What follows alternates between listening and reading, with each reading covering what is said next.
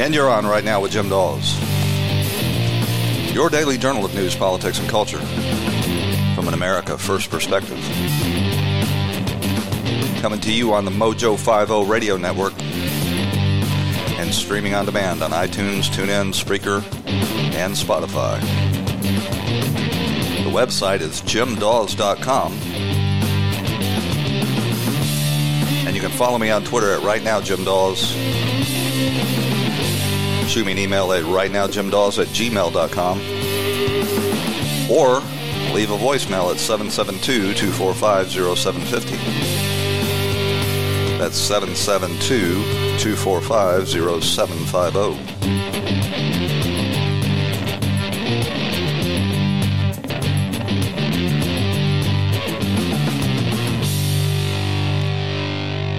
Well, this past week, while everybody, including Rush and the great one, Mark Levin, and Savage, and just the whole talking universe was telling us that Donald Trump was some sort of savant that was, planning to force the Democrats to embrace the Marxist squad, I said that I wasn't so sure about that I thought he was just acting impulsively, and usually when he acts impulsively, the leftists and the Democrats and the media mouthpieces overreact so badly that he wins. The thing of it is that Donald Trump is on the side of truth. The problem is he's very poor at articulating that truth. But when he forces an issue like this and forces the Democrats and the media to freak out, what he does is illustrates for anybody that's, got eyes to see what the truth is.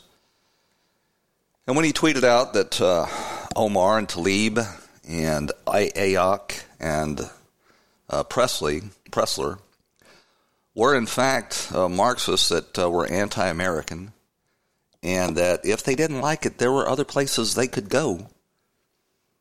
It was, such a blunt, spoken truth that the frenzied media reaction just illustrated and brought it home.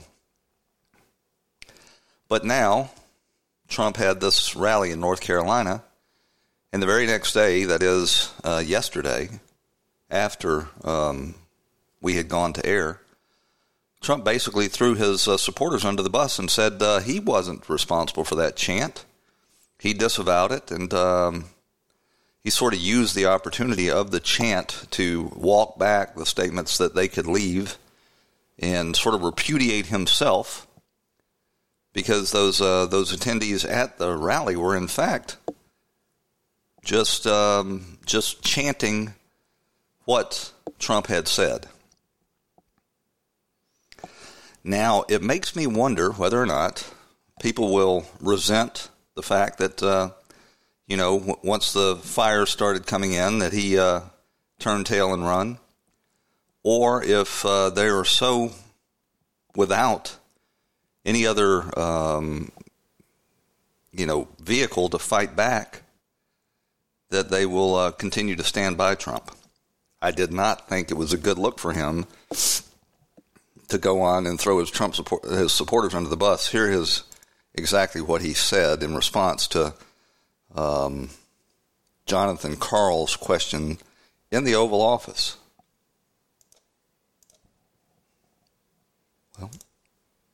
Well, yes, and Mr. President, if I may, when your supporters last night were chanting, send her back, why didn't you stop them? Why didn't you ask them to stop saying that? Well, number one, I think I did. I started speaking very quickly. It really was a loud, I disagree with it, by the way, but it was quite a chant.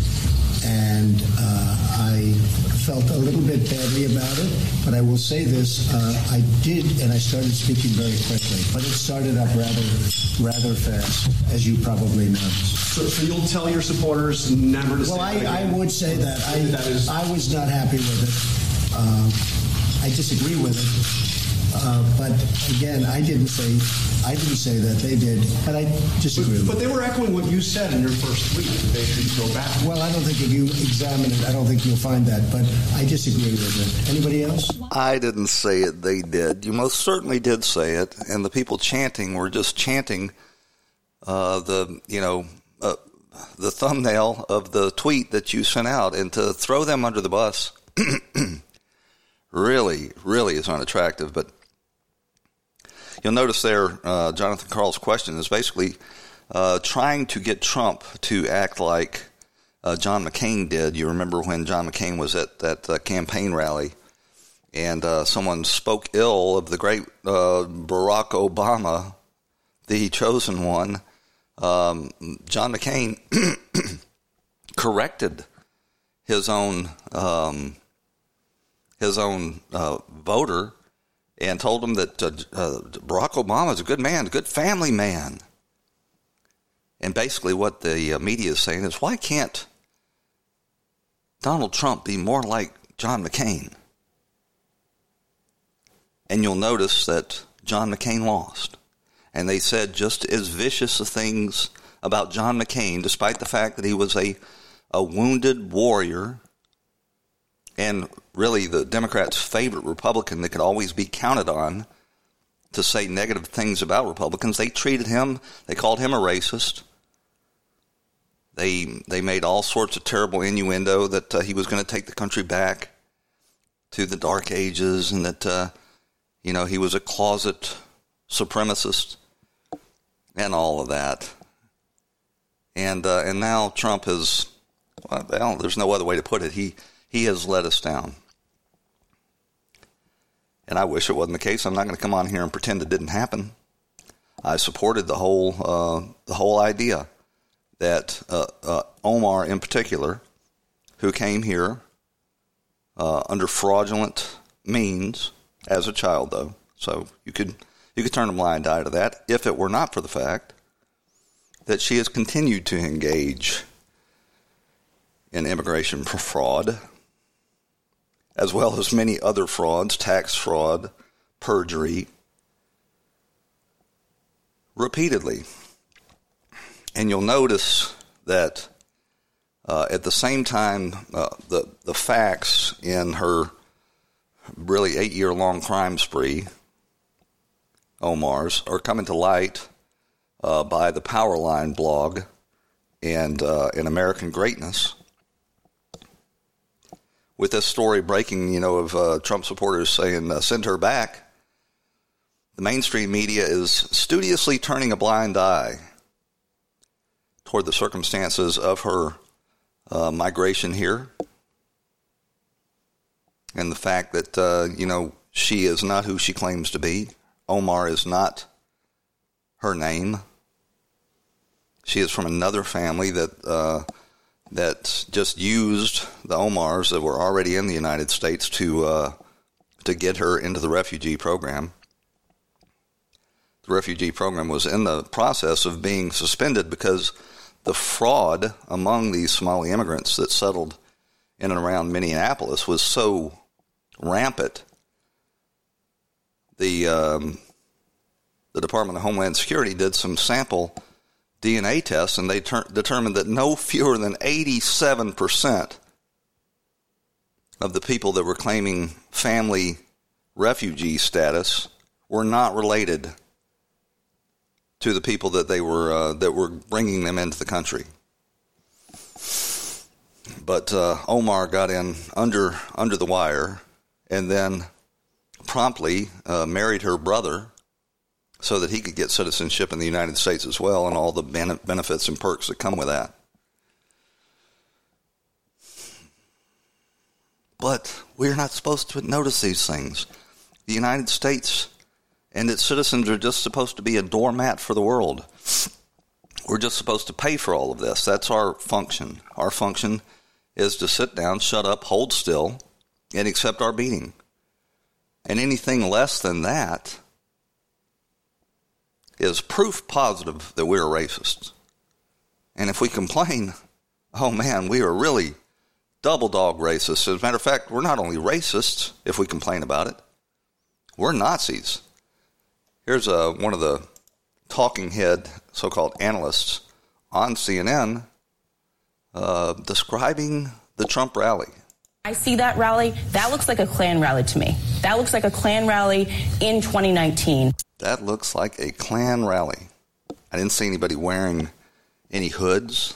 I saw smiling, enthusiastic people that were there to support their president.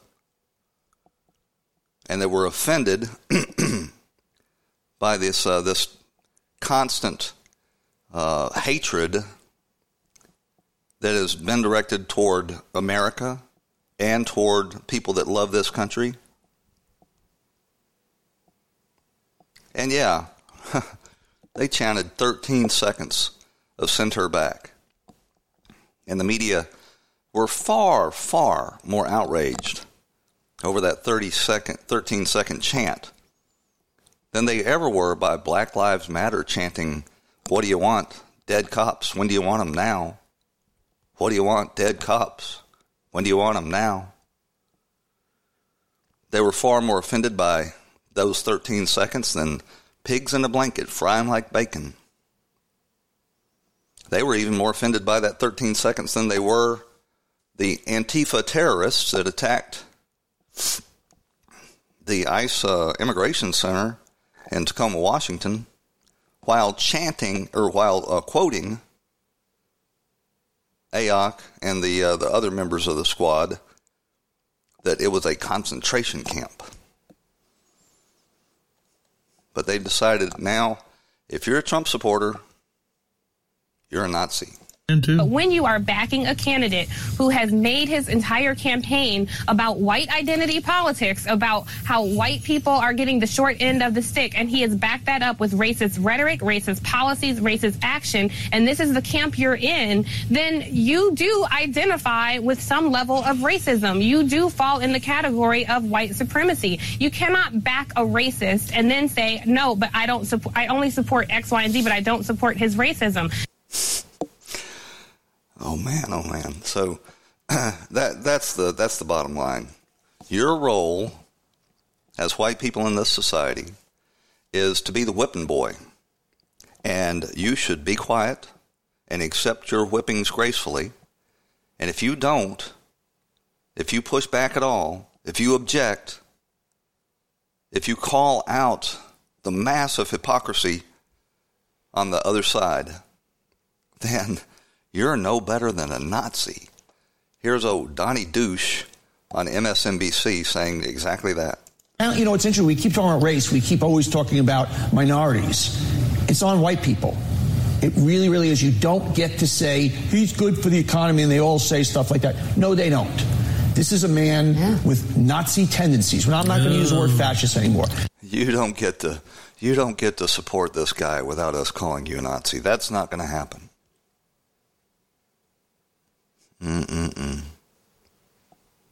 I go back to my original position that Trump would have been better off not making this tweet.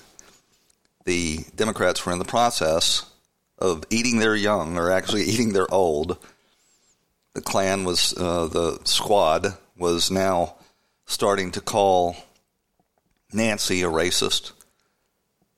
They were starting to call her Biden a sexist. Because that's what they do. That is their go-to. Whenever they're pushed, whenever they don't get what they want, whoever stands in between them and their goal of Marxism is smeared as a racist. And the sad part about it is there is a substantial number of people that are buying into this narrative. They've been so assaulted and so vilified for so long, they just are desperate for it to stop. And if it requires them groveling and kowtowing and condemning their own people, well, then that's just what it takes so they can get on with their life. There's a clip online of a Marianne Williamson event. I'm not sure what it is. It looks like it's being held in a church where she's leading all the white people in the crowd to apologize to the few blacks that are present. So they're forming circles around these, few blacks that are present, and they're repeating after Marianne Williamson this long, self-loathing apology. And that is really, what the left has in mind for white people. We're just here to pay for the bills, to be the villains, to be the whipping boys, and you dare not resist, or Joe Biden will call you a racist. The game. This is about dividing the country. This is about dividing and raising the issue of racism across the country, because that's his base. That's what he's been pushing. That's his base. So we're right back to the old Hillary Clinton thing. We're just a big old basket of deplorables. We don't want the free enterprise system, or we don't vote Republican because we want the free enterprise system to survive. We don't want to protect the borders so that we're not responsible for providing government health care to the entire third world. We're not worried about the crime that's flooding across our borders or the illegal drugs. We didn't vote for Donald Trump because he promised to keep us out of foreign wars. No, we're racists. I'm sick of it. I'm not buying it anymore. I don't think most people are. It's just over. The power of the accusation of racist has lost its ability to wound. If they want to think that of us, I don't think they do. I think they know that they're lying. But if they want to think that of us, that's fine. Go ahead.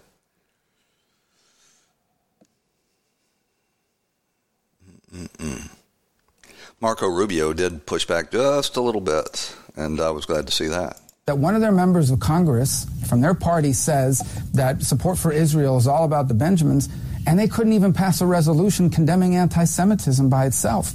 But it took them less than 72 hours to pass a resolution condemning the President of the United States tweet as racist. And even in the media, Obama says we can't let people across the border, and nobody says anything. A Republican says it, and it's white nationalism. So the hypocrisy, the self-righteousness outrages people too. And on top of it, you have these four members who are Americans. No one should question that they are fully as American as me or anybody else. But they're also political bullies. They go around attacking people, calling other Democrats just like Southern segregationists. But when you hit them back, it's because they're women of color. And so they hold a press conference saying we shouldn't be talking and dividing people on the basis of race or ethnicity. But then they go on to say, by the way, if you disagree with us, you're a white nationalist and you're a racist. He just nailed it.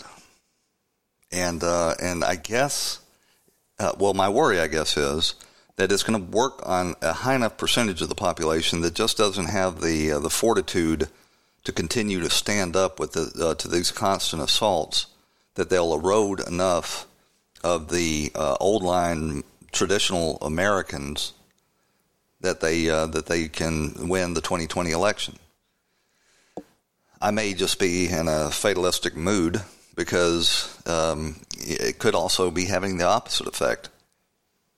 It could have so offended so many people with these worn out accusations that it will motivate them to take the only chance that they do have to get revenge, and that is to return Donald Trump to the White House. But this is the kind of stuff that you're going to continue to hear all the way up through the election. This is old Ayok herself. I think this was shortly after she was elected. And not only that, but in the actual address, there was falsehood after falsehood. And we have to make sure that we get our facts straight. Everyday immigrants commit crimes at a far lower rate than native-born Americans. And not only that, but the women and children on that border that are trying to seek refuge and seek opportunity in the United States of America with nothing but the shirt on their backs are acting more American than any person who seeks to keep them out ever will be. So not only are the immigrants, the illegal immigrants, better people who commit less crime, which is a falsehood, and I'll explain that in just a second.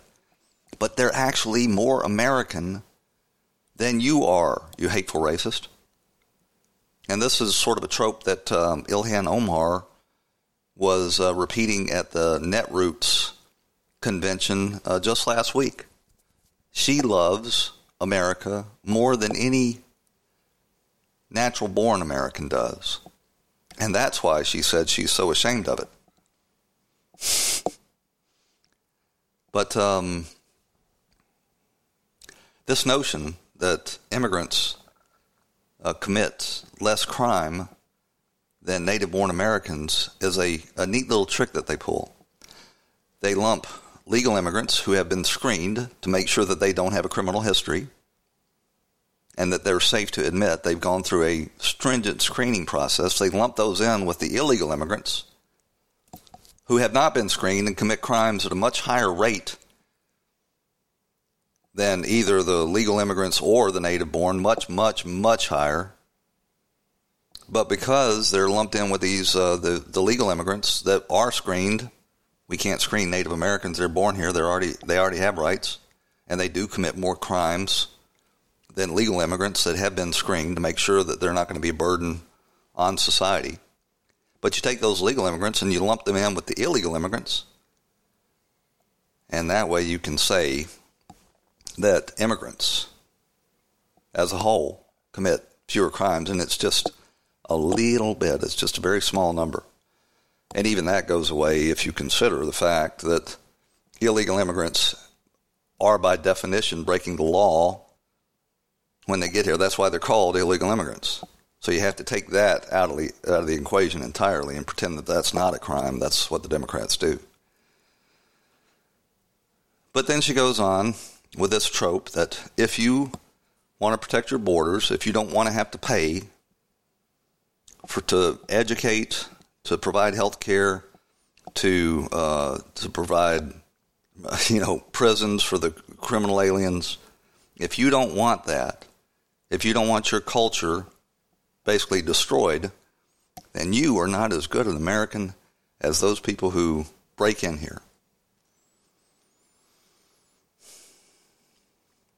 I think what's going to happen in this latest episode is because the news cycle is so frantic these days, it will quickly be forgotten about, but it will enter into people's consciousness.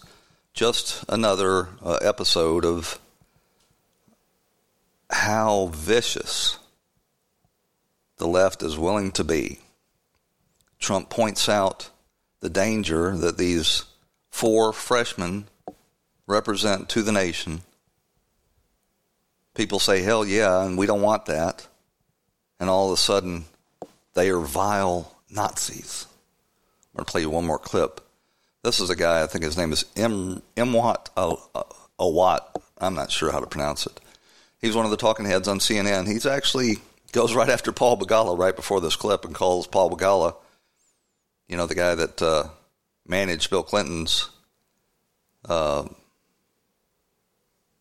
he worked on his campaigns, calls him a racist. And then he goes on, of course, to call Trump supporters a racist. Look, you have to take this on the offensive because there are real-life repercussions to this. I'm a person of color. When I get told to go back home my entire life, I was like, wow, this is racist and hurtful. But I did not know, Chris, until this week, that they were just simply disagreeing with my political and economic ideology, right? And what we're witnessing, and let me be very subtle here, is the death rattle of white supremacy in America and in Europe. Well, I wouldn't be so sure about that. I think what's going to happen is people are going to realize the existential threat that these Marxists pose, and people of all colors and all faiths are going to unite against this. We're going to run out to a break, but when we come back, we're going to have some extended comments from Josh Hawley, who gave a speech at a National Conservative Conference. And I've been saying for a long time that he is the rising star on the American Nationalist Front, and this speech that he gave really confirms that. Stick with us. We'll be back after 2 messages right here on Right Now with Jim Dawes.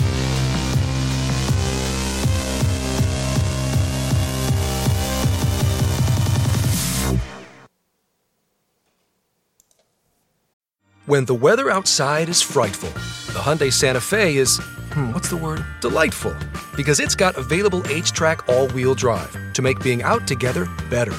Enter for your chance to win the newly redesigned Santa Fe, packed with all the jingle bells and whistles you need to go dashing through the snow together. To enter, visit Amazon.com/Hyundai or scan the QR code on specially marked red and green Amazon boxes. No purchase necessary. Call 562-314-4603 for complete details. This episode is sponsored by Schwans.com. What are you having for dinner tonight? Good question. Schwann's Home Delivery has a solution for you. Stock up your freezer with high-quality frozen foods like premium meats and sides, delicious ready-made meals, ice cream, and more. No subscriptions, no memberships, just a friendly yellow truck that's been delivering food for almost 70 years. Listeners of this show get a special deal. Get 20% off your first order with code YUM20. Check out schwans.com/YUM for details.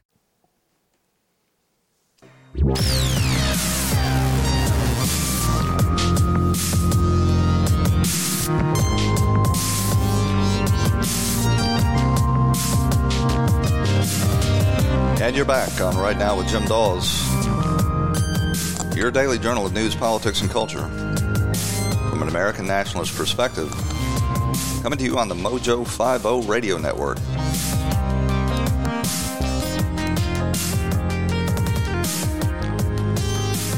Well, the great thing about Trump is he was sort of a transitional figure and a placeholder, somebody that could vanquish the establishment parties of both ends so we could get to, an actual battle of ideologies, nationalist, populist, housed in the Republican Party, and Marxist globalists housed over in the Democrat Party. I like the way that's set up. I think that will be an enduring majority for the nationalist populists if we can get through 8 years of Trump and have a worthy successor that can actually articulate and build upon, the polarization of the two parties. And I think one of the best candidates for that, obviously you've got Rand Paul, who's an excellent candidate. You've got some others, Tom Cotton. But this freshman senator from Missouri,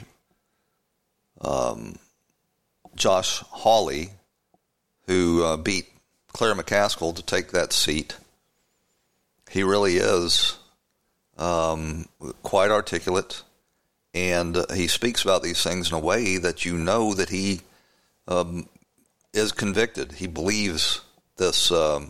He's not just an opportunist. So I'm going to play you a long, it's almost 20 minutes, but it's from a speech that Hawley gave to the National Conservatism Conference. Getting tired of that word conservatism. It sounds goofy. I would have just called it the Nationalist Conference. But he goes on to outline these themes of national interests, anti-globalism, and basically calls out, how we got here and how we get our way back to a true nation of people with common interests. As we gather tonight, we face a nation divided, a political class paralyzed, the old political programs in shambles, the future uncertain. For we have come again to a time in our national history, one of the great turning points, when the fate of our Republican government is at issue. And I, for one, am eager, because it is time that we talked once more about first things. And I, for one, am hopeful, because in the heart of this nation, American strength has not failed. It is only waiting to be recognized, waiting to be called upon, waiting to be given voice. And that is our challenge, and that is our duty in this hour. Let's be frank. For too long now, this country has been badly led. We have been governed by a political consensus, forged by a political class that has lost touch with what binds us together as Americans. And it has lost sight of the basic requirements of liberty. Since the days Since the days of the city-state, the Republican tradition has always viewed self-government as a project bound to a particular place, practiced by citizens loyal to that place and loyal to the way of life they share together. But the reigning political consensus shows little interest in our shared way of life. Worse than that, it denigrates the common affections and the common loves that make our way of life possible. It undermines the kind of labor and economy on which our way of life depends. For all intents and purposes, it abandons the idea of the republic altogether. In its place, the leadership class have attempted to build a new state in their own image, one that exists cut off from our history, separate from our shared beliefs, beyond borders and beyond belonging. That project has failed. And what they have left us with instead is the curse of faction. The great divide of our time is not between Trump supporters and Trump opponents, or between suburban voters and rural ones, or between red America and blue America. No, the great divide of our time is between the political agenda of the leadership elite and the great and broad American middle, the middle of our society. And to answer the discontent of our time, we must end that divide. We must forge a new consensus. We must recover and renew the dream of the republic. That work begins with a clear assessment of where we stand. For years, the politics of both left and right have been informed by a political consensus that reflects the interests not of the American middle, but of a powerful upper class and their cosmopolitan priorities. This class lives in the United States, but they identify as citizens of the world. They run businesses or oversee universities here, but their primary loyalty is to the global community. And they subscribe to a set of values held by similar elites in other places. Things like the importance of global integration and the danger of national loyalties. The priority of social change over tradition, career over community, and achievement and merit and progress. Call it the cosmopolitan consensus. On economics, this consensus favors globalization. Closer and closer economic union, more immigration, more movement of capital, more trade on whatever terms. The boundaries between America and the rest of the world should fade and eventually vanish.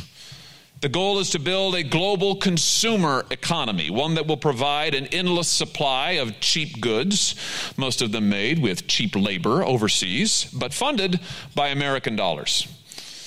But it's about more than economics.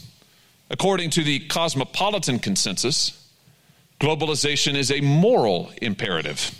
That's because our elites distrust patriotism and they dislike the common culture that was left to us by our forebears. The nation's leading academics will happily say all of this out loud and for the record. Here's MIT professor emeritus Leo Marx, who said that the planet would be a better place to live if more people gave their primary allegiance to the community of human beings in the entire world. NYU's Richard Sennett has denounced what he calls the evil of shared national identity. The evil of shared national identity. The late Lloyd Rudolph of the University of Chicago said patriotism excludes difference and speaks the language of hate and violence.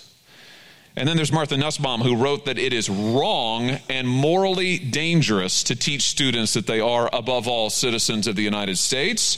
Instead, they should be educated for world citizenship. I think you get the idea. The cosmopolitan elite look down on the common affections that once bound this nation together. Things like patriotism, national feeling, place, and religious faith. They regard our inherited traditions as oppressive and our shared institutions like family and church and neighborhood as backwards. What they offer instead is a progressive agenda of social liberation in tune with the priorities of their wealthy and well-educated counterparts around the world. And all of this, the economic globalizing, the social liberationism, has worked quite well. For some, for the cosmopolitan class. Whom it has not served are the people whose labor sustains this nation. Whom it has not helped are the citizens whose sacrifices protect our republic. Whom it has not benefited is the great American middle. Because in this bargain, foreign competitors get to make the goods and we just buy them. And then they buy up American companies with the profits. And yes, in this arrangement, there are lots of jobs to be had. Jobs on Wall Street or in Silicon Valley or in Hollywood. Because the truth is, the cosmopolitan economy has made the cosmopolitan class an aristocracy. At the same time, it has encouraged multinational corporations to move jobs and assets overseas, to chase the cheapest wages and pay the lowest taxes. And it has rewarded those same corporations for then turning around and investing their profits, not in American workers, not in American development, but in financial instruments that benefit the cosmopolitan elite. And where has this left middle America? Well, with flat wages, with lost jobs, with declining investment and declining opportunity. We don't make things here anymore, at least not the kind of things a normal person without a fancy degree can build with his or her hands. And small towns, like the one where I grew up in Middle Missouri, struggle and disappear, and a way of life is lost. And it's not just the small towns that struggle. Just about any American worker without a 4-year college degree will have a hard time in the cosmopolitan economy. Maybe that's one reason why marriage rates among working class Americans are falling, why birth rates are falling, why life expectancy is falling. All the while, an epidemic of suicide and drug addiction ravages every sector, every age group, every geography of the working class. You know, Theodore Roosevelt once wrote that the Roman Republic fell when the sturdy Roman plebeian who lived by his own labor and voted without reward according to his own convictions ceased to exist. Our leadership class seems bound and determined to repeat the experiment. Is it any surprise? Is it any surprise that in the last half century, as our leaders have pursued a program the American middle does not espouse, does not support, and does not benefit from, that public confidence in American government has collapsed? Is it any wonder that American voters regularly tell pollsters that they feel unheard, disempowered, disrespected? Because who now listens to the American middle? The cosmopolitan agenda has driven both left and right. The left champions multiculturalism and degrades our common identity. The right celebrates hyper-globalization and promises that the market will make everything all right in the end. Eventually, maybe, hopefully, fingers crossed. The truth is, neither political party has seemed much interested in the American middle for quite a long time now. And neither political party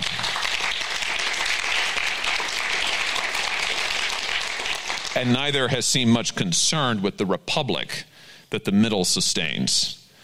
But the old political programs have grown stale, and the old political truisms now ring hollow, and the American people are demanding something different and something better.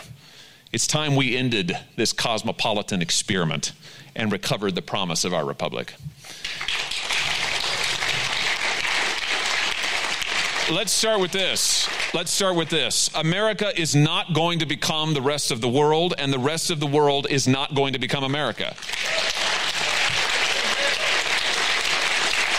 We are a unique nation with a unique history and a unique purpose in the world. And that history began more than 2,000 years ago when the proud traditions of the self-governing city-states met the radical claims of a Jewish rabbi who taught that the call of God comes to every person and the power of God can work through each so that every human being has dignity and standing and can change the world. And so the idea of the individual was born. And our first forebears brought those radical convictions to these shores and reshaped the Republican tradition. They built a new republic, governed not by a select elite, as in the old days, but by the common man and woman, grounded on the premise that it is the common man and woman and their virtues that are the keys to self-government. And now we must carry their work forward. We must recognize that a Republican nation requires a Republican economy, because citizenship is not just a title. Citizenship is a way of life. To be a citizen requires independence. It requires the power to participate in your community, to provide for your family, to make your own decisions. And for those things, our citizens need work. They need jobs, and they need them in the towns and communities where they live, not just in the cities on the coast.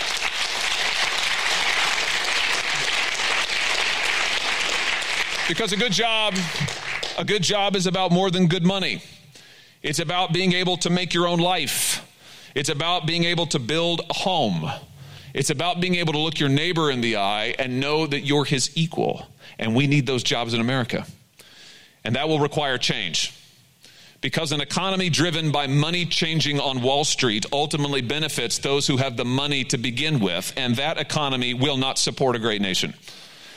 So we need new thinking and new policies to bring the work that makes for citizenship to every person in America willing and able to work.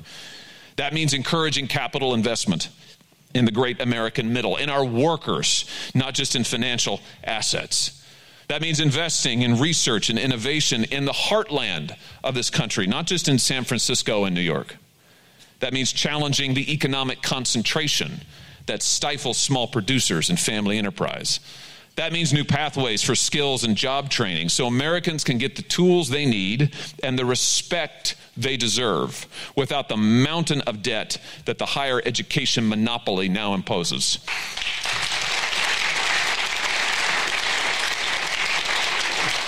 And I've proposed today new legislation that will work toward that end. It means trade policies that put American workers first, that prioritize them over cheap goods from abroad, that encourage the real production of real things here in this country and not just arbitrage schemes by the giant corporations. It means an immigration system that rewards and nourishes American labor rather than devaluing it. And this is only a beginning. This is only a beginning, because work must be our priority and work must guide our policy. Economic growth is important, and rising equity prices are all well and good, but above all, we must get good work for the American people, the kind of work that makes liberty possible. And we must rebuild our sense of shared purpose and belonging, because self-government cannot exist without these either. Our national solidarity has been broken by the globalizing and liberationist policies of the cosmopolitan agenda, and now we must forge it anew. And so at this moment in our nation's history, we must work to raise up a generation united in a common love for our distinctive heritage and achievements as a people. And that means we must teach our children who we are as a people without apology. We must join together to renew the bonds of family life, to honor the claims of kinship and the covenant of marriage. Marriage should be prized in our national policy, not penalized. And from taxes to health care, families should get the support and the pride of place that they deserve. To rebuild our common purpose, we must protect our communities of faith, because religious faith has fueled our history and it has bettered our society. Now, let me just say, it's not the role of government to promote Christianity or any religion, but let us be clear. Our government should not hinder or diminish religious expression. We need strong religious communities, active in civic life, protecting the vulnerable, defending the weak, because these communities have helped make us who we are as a people. In all of this, our aim should be clear: to renew the way of life on which our republic depends, to renew the great American middle who make our republic possible, to renew our common venture in freedom as a people. There is much work to do. There is much need to meet, but there is much cause for hope. For in the heart of our country, American strength has not failed. The kind of people who built this nation are here still, waking early and working late, manning the fire department and coaching the Little League, helping the neighbor who just lost a spouse, donating their gas money to a needy family halfway around the world that they'll never meet. They're there, living with the dignity and quiet grace that is the hallmark of the American people. And they are waiting to be summoned. I wonder if you remember the story of Horatius at the bridge. It happened in the early days of the Roman Republic, sometime around 500 BC. You heard this story? The Etruscan army, the story goes, marched on Rome to invade, and the Roman defenses were caught off guard. And eventually, the fighting coalesced around a bridge leading across the Tiber into the city. All was chaos. The Roman generals, surprised and unsure, were falling back. The city seemed in great peril. But a junior officer named Horatius thought otherwise. He saw that if the Roman army could simply hold the bridge long enough for the city to reset its defenses, the republic could be saved. And so as the senior officers retreated, he advanced. And Macaulay tells us that as he charged to the front line, Horatius glanced over his shoulder to the Roman hills and caught a glimpse of his own home there and knew that it was worth defending. And so he took his stand. We know, with the benefit of history, that the Roman Republic was still then quite young. Its most glorious days were still ahead. But Horatius couldn't know that as he took up his position. He only knew that to every man upon this earth, death cometh soon or late. And how can man die better than facing fearful odds for the ashes of his fathers and the temples of his gods? Now we too need courage. We too need courage in our nation's moment of need. Now we too need bravery born of love for the place that we call home. For our republic is yet young, and our greatest days are yet unwritten, if we will stand. And so, let us stand together. Let us stand for love of country and hearth and home. Let us stand with the conviction of Horatius. For in yon straight path 1,000 men may well be stopped by 3. Now, who will stand on either hand and keep this bridge with me? God bless you. Good night.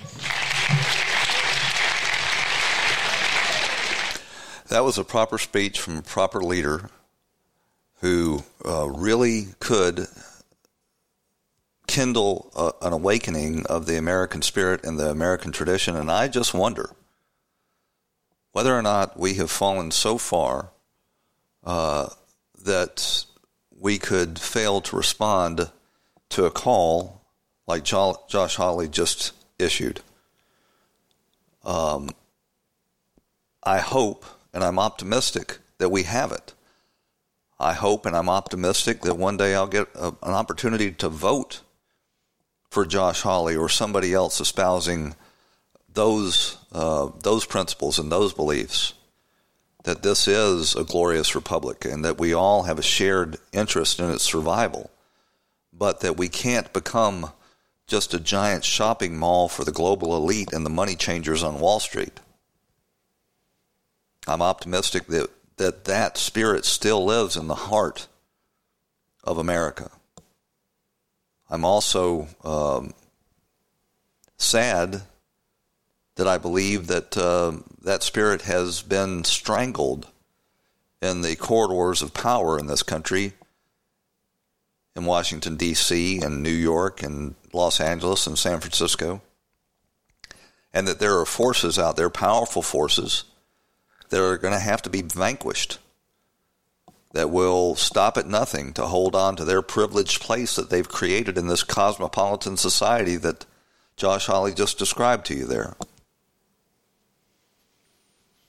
But if we had a leader like Josh Hawley that could articulate this, and we could get past our short attention spans that Silicon Valley has cultivated in us, we truly could get back to a place where life would be much better than it is now. where you could raise a family on one income, where you could prioritize, hearth and home and job and community above these transient pleasures that the global economy have been feeding us of cheap goods and distractions. I would love the opportunity to vote for Josh Hawley. I've got to get a brief commercial message in there if you'll stick with me.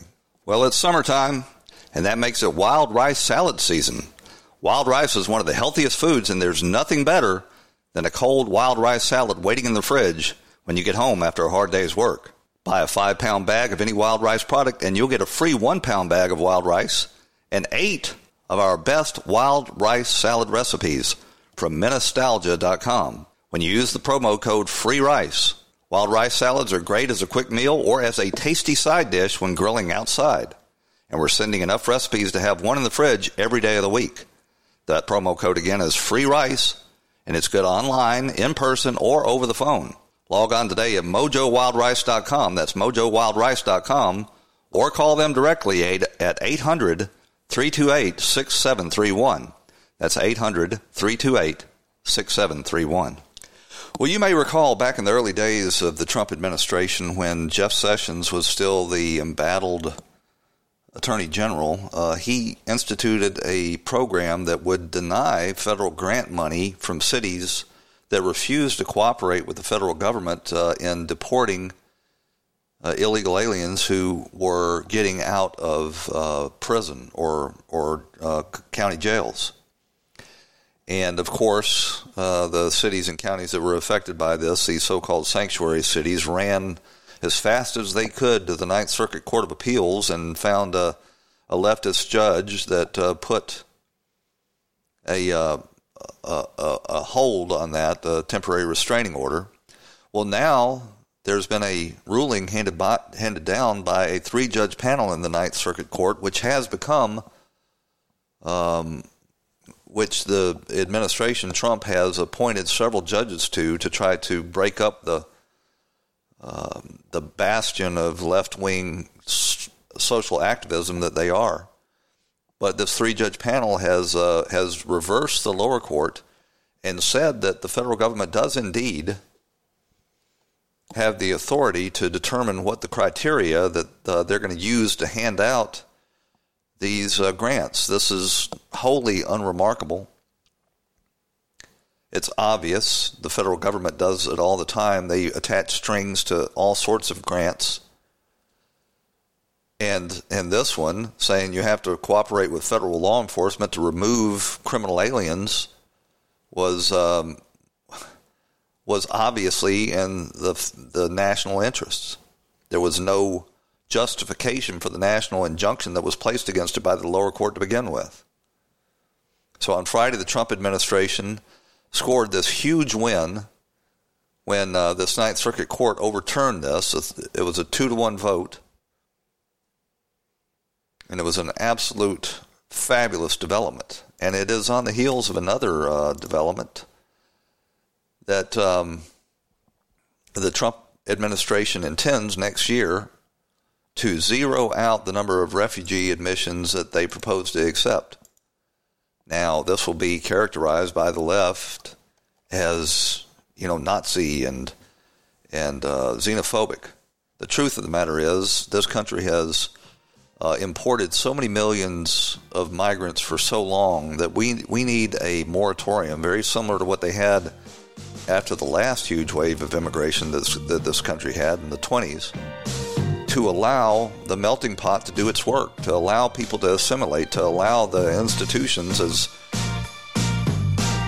tattered as they are, to try to bring us back together and inculcate in the new arrivals this common culture and appreciation for liberty. Well, that's about it. I want to thank you for joining us this week, and I urge you to share that speech from Josh Hawley with your friends. And I hope you'll join us back here again tomorrow, or actually on Monday, for another edition of Right Now on Mojo 50. This episode is sponsored by Schwans.com. What are you having for dinner tonight? Good question. Schwann's Home Delivery has a solution for you. Stock up your freezer with high-quality frozen foods like premium meats and sides, delicious ready-made meals, ice cream, and more. No subscriptions, no memberships, just a friendly yellow truck that's been delivering food for almost 70 years. Listeners of this show get a special deal. Get 20% off your first order with code YUM20. Check out schwans.com/YUM for details. Whether you're moving in together for the first time, this can be your closet, or you're a new parent to a little fur baby, Viva paper towels can help you maintain a clean home. They're 2 times more durable when wet compared to the leading value brand, so they clean like cloth, helping you pick up after your new pet in your new home. For an exceptional cloth-like clean, use Viva towels. Visit vivatowels.com to learn more and start fresh with a clean feeling of home.